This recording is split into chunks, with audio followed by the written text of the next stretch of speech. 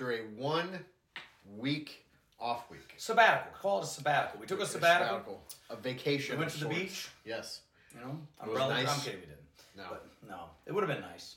I almost got snowed into Iowa. You almost did, yep. I drove. Well, no, that was a couple weeks ago. Before, yeah. Was in South Dakota. A mad dash from South Dakota back to Houston, Texas. It's fun times. 20-hour drive straight. And I'm well rested since then now. So yeah, always ready to go. Always kicking it. It's good stuff. All right. So we are back this week. We're going to be talking about something that's at the forefront this week. It's Life Week. Life Week. This week on Friday in Washington, D.C. Yesterday, there was a march for life. I will be there exhibiting, or I was there. I'm leaving today. We're recording this. Oh, time. It's a wobbly, wimbly, wobbly thing. You can't determine. It's all circular. It's fun times. That's from Doctor Who. Yeah. So, yeah. I was There's a very there prominent exhibiting. Christmas song in that. So, Doctor Who. Yes, we've heard. Yep. Yes, we've heard all about it. You know, it's fun times. So, but I interrupted. I'm sorry. No, you're fine. So, Life Week. Pastor Hall, tell us a little bit about what Life Week is. You see, the problem with life is we shouldn't let it enter into just a political thing. That's kind of what it becomes now, is are you pro-life or pro-choice? Because we have a rule in this podcast. We're not going to talk about it. We're not going to go political. The thing is, you shouldn't talk about it. It is a biblical, theological, Christian life thing. The reality is Christ became man at conception in the womb of St. Mary. Mm-hmm. That's where God and man join, and you have the person of Jesus the Christ. So life is claimed from the moment it begins all the way through and unto the life that is to come. And Christ became that for us. So how do we view life then? Is we're very much, we rejoice in life. We rejoice in life in every stage that God gives it. Mm-hmm. From the beginning all the way to the end. And then even how it's resting in the ground. You know, and you don't have to be a Christian to say, well, I respect cemeteries, but we as Christians have a different reason. Right. That's where they're resting till the day of the resurrection. We care about how we handle bodies because your body is claimed to live forever. God didn't create your body to live for just 80, 90, 100 years.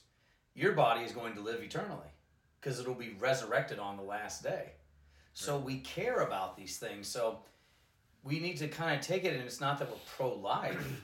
We just rejoice in the gifts God gives us. Mm-hmm. And that gift is life, both here and unto eternity. So if we kind of take it apart and just centralize it to an issue on abortion, then that's not actually taking all of it together. And then you're just pro-birth, which we are as well. We're for birth. But the thing is, when you look at, let's say, abortion, that's the big thing, is, well, we just don't want you to kill babies. Mm-hmm. But the thing is, no, you care for the woman who has the baby. You care for the child in the womb. You care for the man. A lot of abortions happen, and the man has no clue they're happening, even though they may have wanted the child, and or vice versa, the woman's being forced into having one. Mm-hmm. You know? And the thing is, if we actually have this rejoicing in all life, then this doesn't become an issue. It's not us trying to say, just don't kill this child. It's, we rejoice in your life. We rejoice in his life. We rejoice in that life because God has given it. And that's the big thing, is seeing God as the giver who gives this gift. And we rejoice in it from the moment of conception all the way to the end. Yep. Because that's one of the big accusations, right? Is those who are like anti-abortion are just that. Then they don't really care about children who are starving. Oh, probably the biggest accusation, at least in our current times. Yeah. You know, we don't care, and you do. And you do what you can to help. Mm-hmm. I was talking to my son the other day about this. We were talking about something called Malthusianism. Mm-hmm. You know, and there's two forms of Malthusianism. You have the original Malthusianism, which was this guy named Malthus. He was an Anglican priest. This is back in the 1800s, and he's seeing the expansion of the British Empire, and everyone's seeing how big the world is, you know, how massive everything is. So he says, you know, we got to slow this down. There's way too many people. We got to slow it down. So his view was basically refraining from sexual activity. Yep. Fast forward to the 1900s. Now we have the advent of birth control. So now you can still do this population control without having to sacrifice the pleasure. Yep. And you still have that prevalent today. As I said in a class one time, I said we have sex without babies and babies without sex. That's kind of where we are now. So life has become this really confusing thing. When does it begin? What is life? And it's not as easy as just saying I'm pro-life. You're living sacrificially for life, as Christ gave up his suke is the Greek word. We translate it as life, but what it means is his entire existence. Yep. He gave up on the cross for you, so now we give up our suke, psyche, you almost call it, for others. But as I was talking to Lonnie about this, I said it's not a population issue. It's, do you live for your neighbor or not? You can throw all the money and food you want at a starving country, but if there's someone intercepting it and taking it all, then it doesn't matter. Which is what we see happen most times in third world countries, unfortunately, and things like that too. You think of like what it means to love and enjoy and receive life. When you go to the restaurant, you throw all the food away. Mm-hmm. When you eat the Thanksgiving meal, you may eat leftovers the next day, but by day 3, you don't want turkey and stuffing and all this anymore. So what do? You chuck it. Right. Is even your diet plan something that's for and rejoicing in life? So there's not a population, because that's one of the big things is, when we look at rejoicing in life, God is the one that gives it. If he gives you one child, we rejoice. If he gives you 12 children, you rejoice. Yep. If you don't have any, you suffer that, which is difficult as well.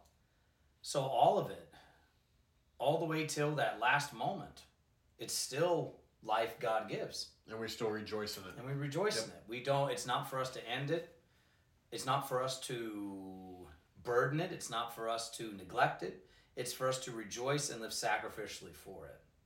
So, and maybe that's actually the best thing. Marching is fine. But the question we have to ask is how are we called to live on a daily basis for life that Christ defines by his death and resurrection for us? That's the key thing. So, and being for life is, like I said, a very complex thing. Yep. Because one of the most hot button issues of our time. Yeah. For sure. I mean, it very much is. And the more we rejoice in one another's lives, in families, and in children, it's hard if the church doesn't do this on a daily basis, but then once a year says, oh, we're really for this. Mm-hmm.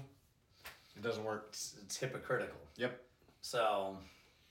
And I mean, and also like the way we care for each other too, like you were saying, caring for your neighbor and putting them before you. Like we have to do that in our everyday lives. Yeah. We're gifted to do that in our everyday life, right?